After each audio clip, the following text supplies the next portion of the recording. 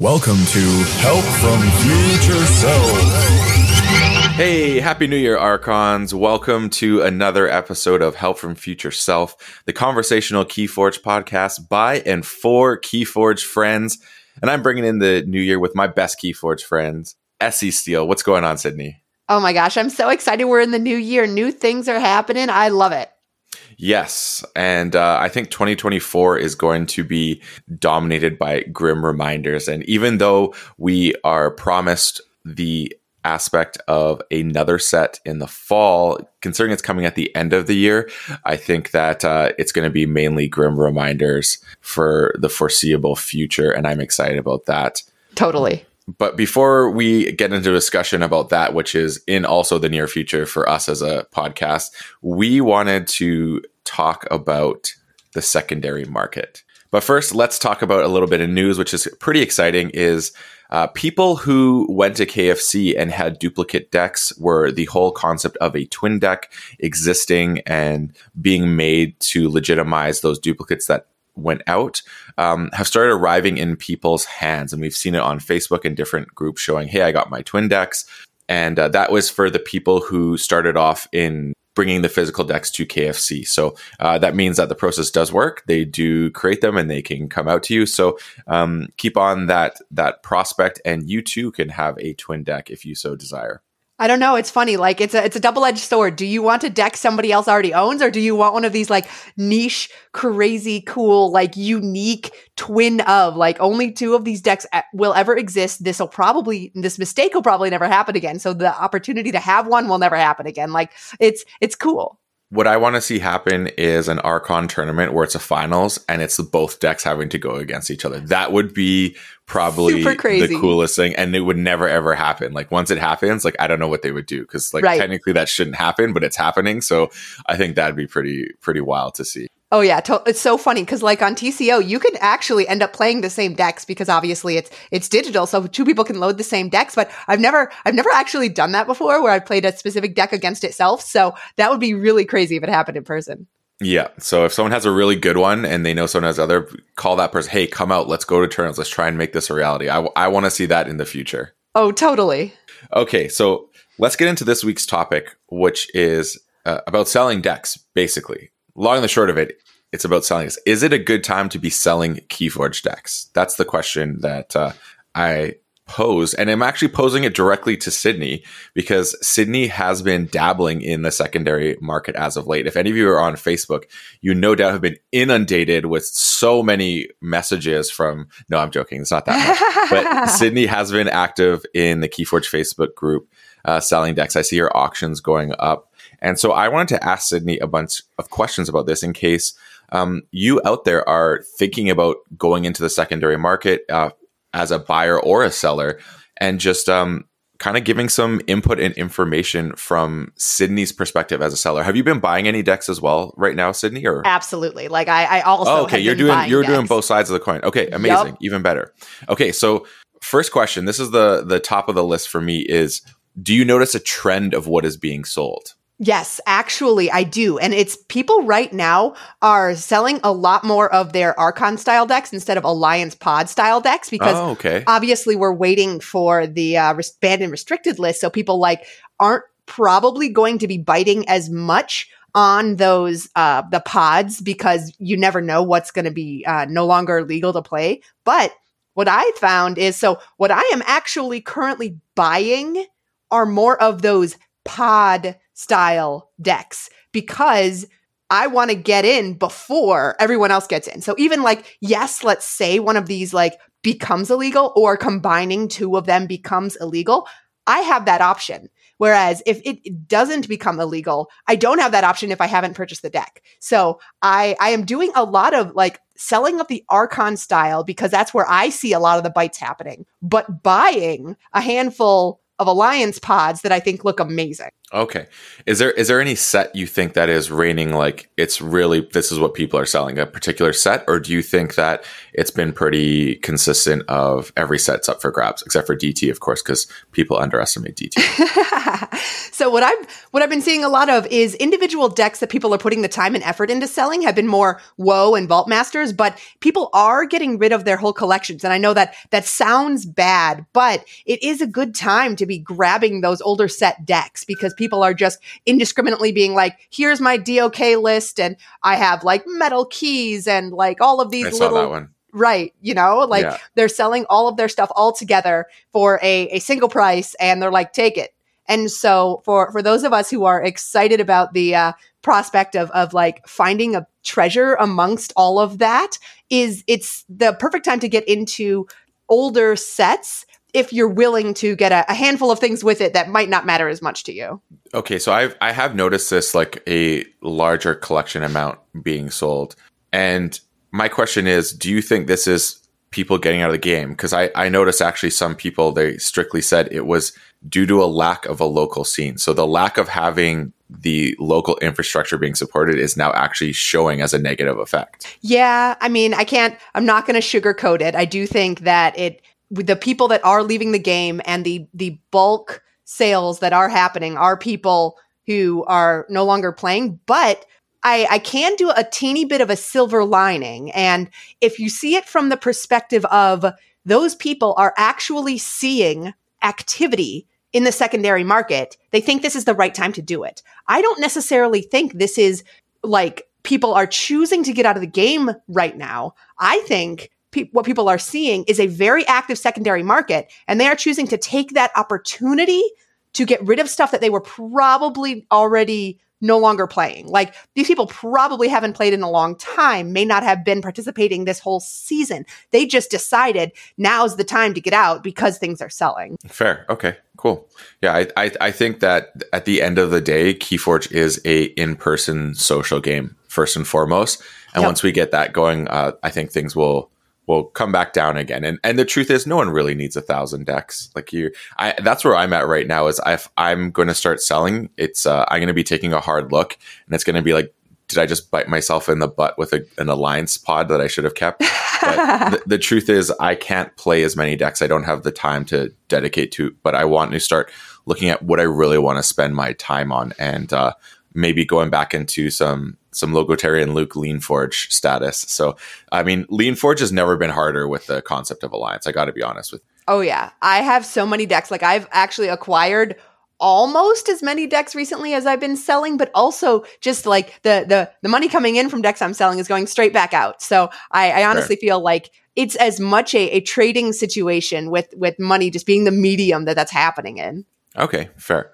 So you mentioned that Vault Master decks and WoW decks seem to be selling the most. Are people selling so much WoW because it's not good? Is that why they're selling it? Like, is it lost? Has it lost its luster now? And people are like, I'm over it. It's time to move on. Like, do you think that's what's happening?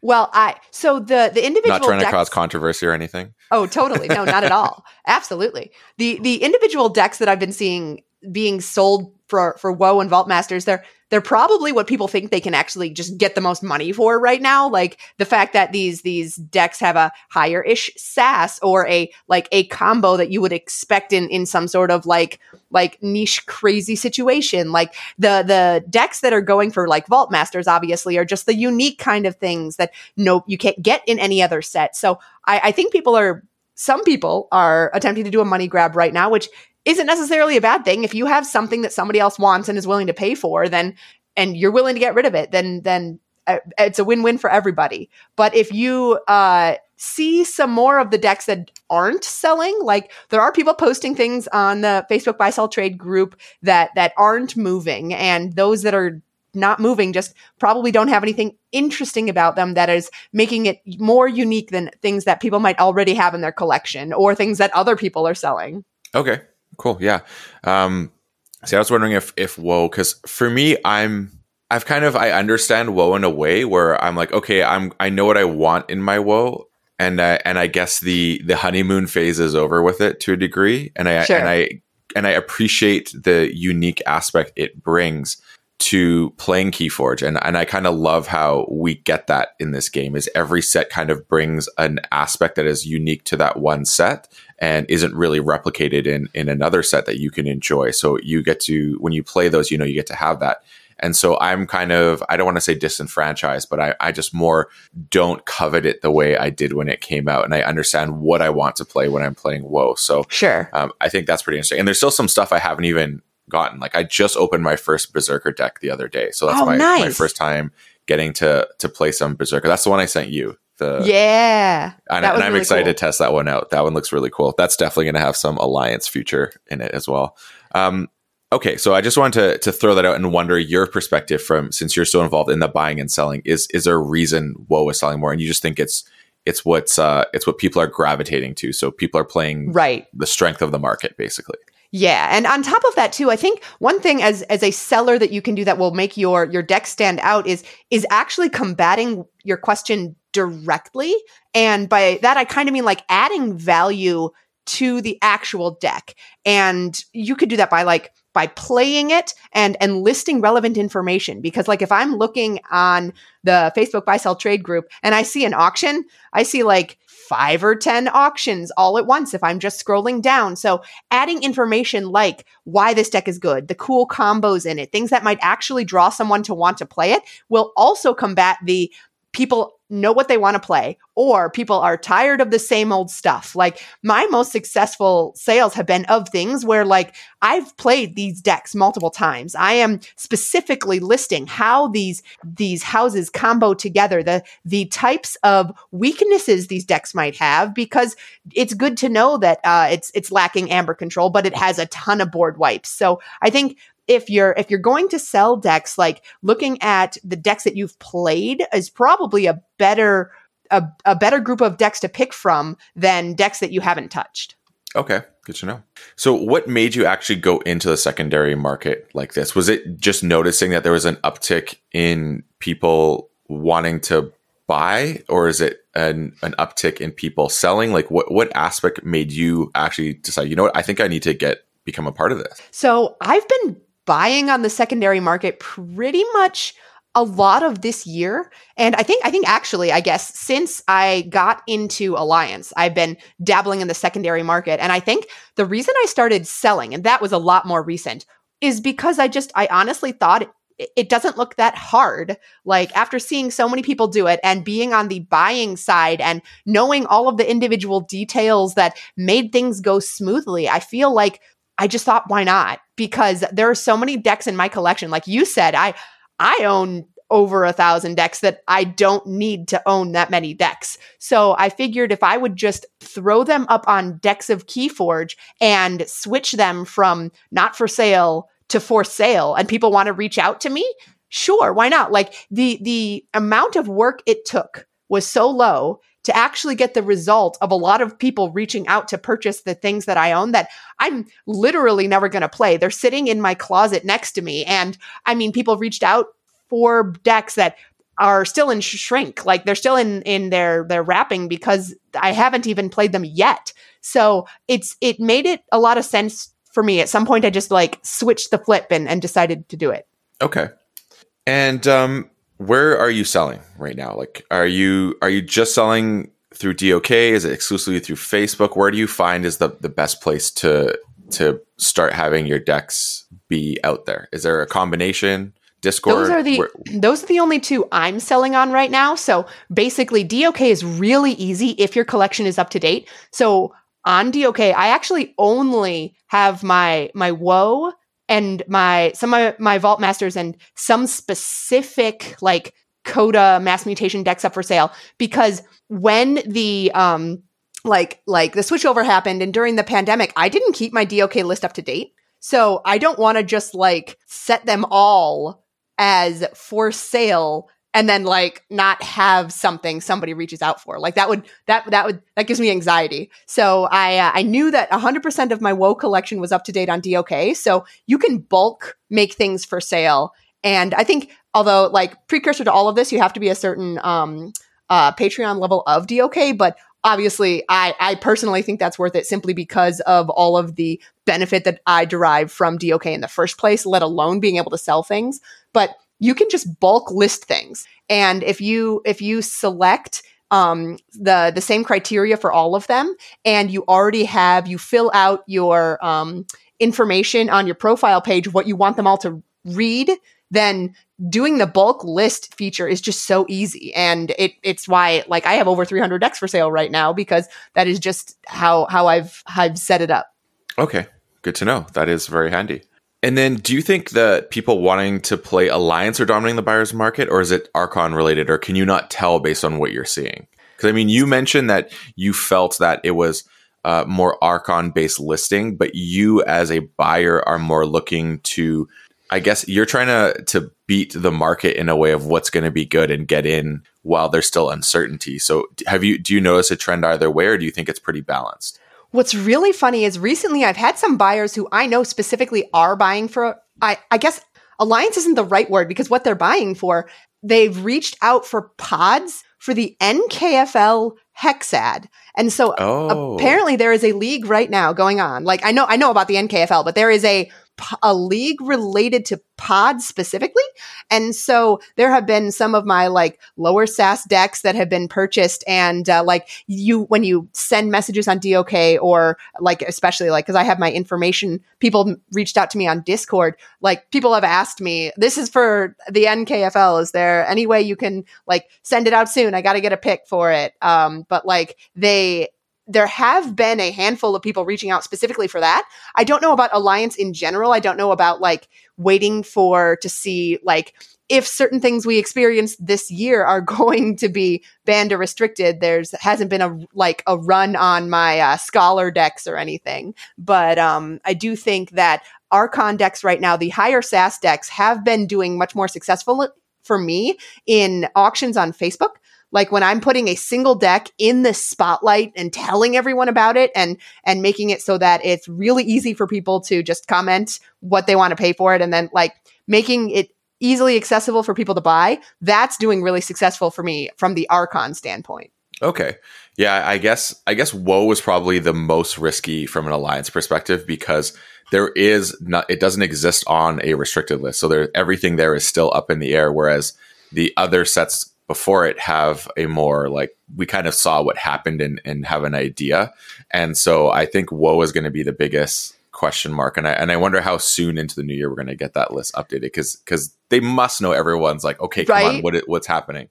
Yeah, I have a library access time traveler deck that I am just waiting. If Time Traveler comes off the restricted list, like that's going to be one of my auctions. Like I'm ready and waiting to part with it. I want to make it a thing other people can get off of me. But like, why would I sell it now when the current default, like if literally nothing else changed, it would be restricted. So that's the kind of thing there. I'm waiting in the wings with some of these. Okay, fair enough. So, do you think the impending new hotness of Grim Reminders have anything to do with the market being so hot? So people are expecting Grim Reminders to be it. And as a result, they're like, I don't think these are going to be as relevant moving forward as a result. Like, do you think that is having anything to do with people selling, like maybe particularly WoW? Maybe they're seeing that Grim Reminders really combats WoW in some sort of way. Do you think that is a part of why we're seeing this uptick of people willing to let go of certain high SAS decks?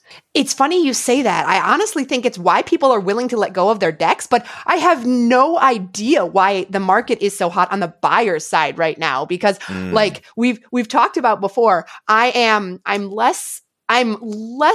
not excited about Grim Reminders, but I'm less excited about Grim Reminders than you are. So I am personally really excited to still get my hands on WoW and explore more WoW decks. So that's why I've been doing the buying on the WoW side. But the fact that the market is hot right now for people buying WoW, I don't know what that means. It might mean that the market will get even better when Grim Reminders comes out, or people just want to make sure that like they're hedging their bets. If Grim Reminders doesn't end up beating WoW in a lot of the competitive events, then they've made sure that they've gotten their hands on the good stuff. And people right now might be buying because they know that now is the time, before people actually make concrete decisions on whether Grim Reminders is good or not. And another reason could be that they know that they might might be getting Grim Reminders later than everyone else. So they want to get their hands on WoW so they have it for other competitive events. Okay, good to know.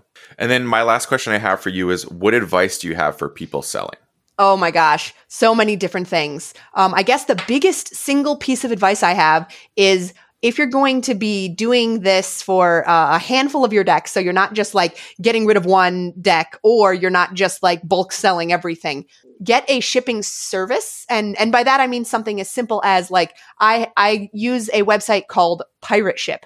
And it's just simply a website where I type in the address. I can print my label at home, so I can tape it onto my package and then just drop it off at the post office. I don't need to wait in line every time I'm selling something at the post office. It also does give me a discount. It's a free service. You just create a username, and they get bulk discounts, and they pass that on to you. So it's something that I've incredibly been able to benefit from that, because it makes shipping so much more simple when I'm dealing with, I've sent a handful of decks to Italy and a couple to, well, a lot of places. So I've really been able to streamline how I'm shipping things with that service. But I guess another piece of advice I have is have clean information. And so what I mean by that is like, in your, like, if you're going to have an auction, make sure that you have like all of the information, like when it starts, when it ends, look at other auctions that have been up there to see what kind of information people are providing.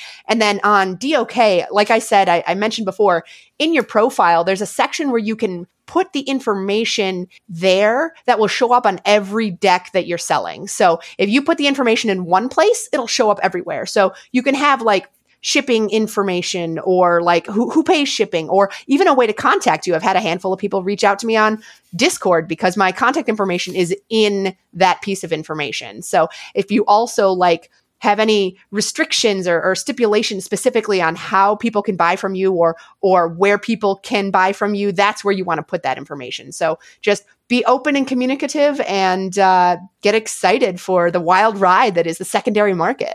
Okay, cool. Awesome. That is some great advice. So I love that.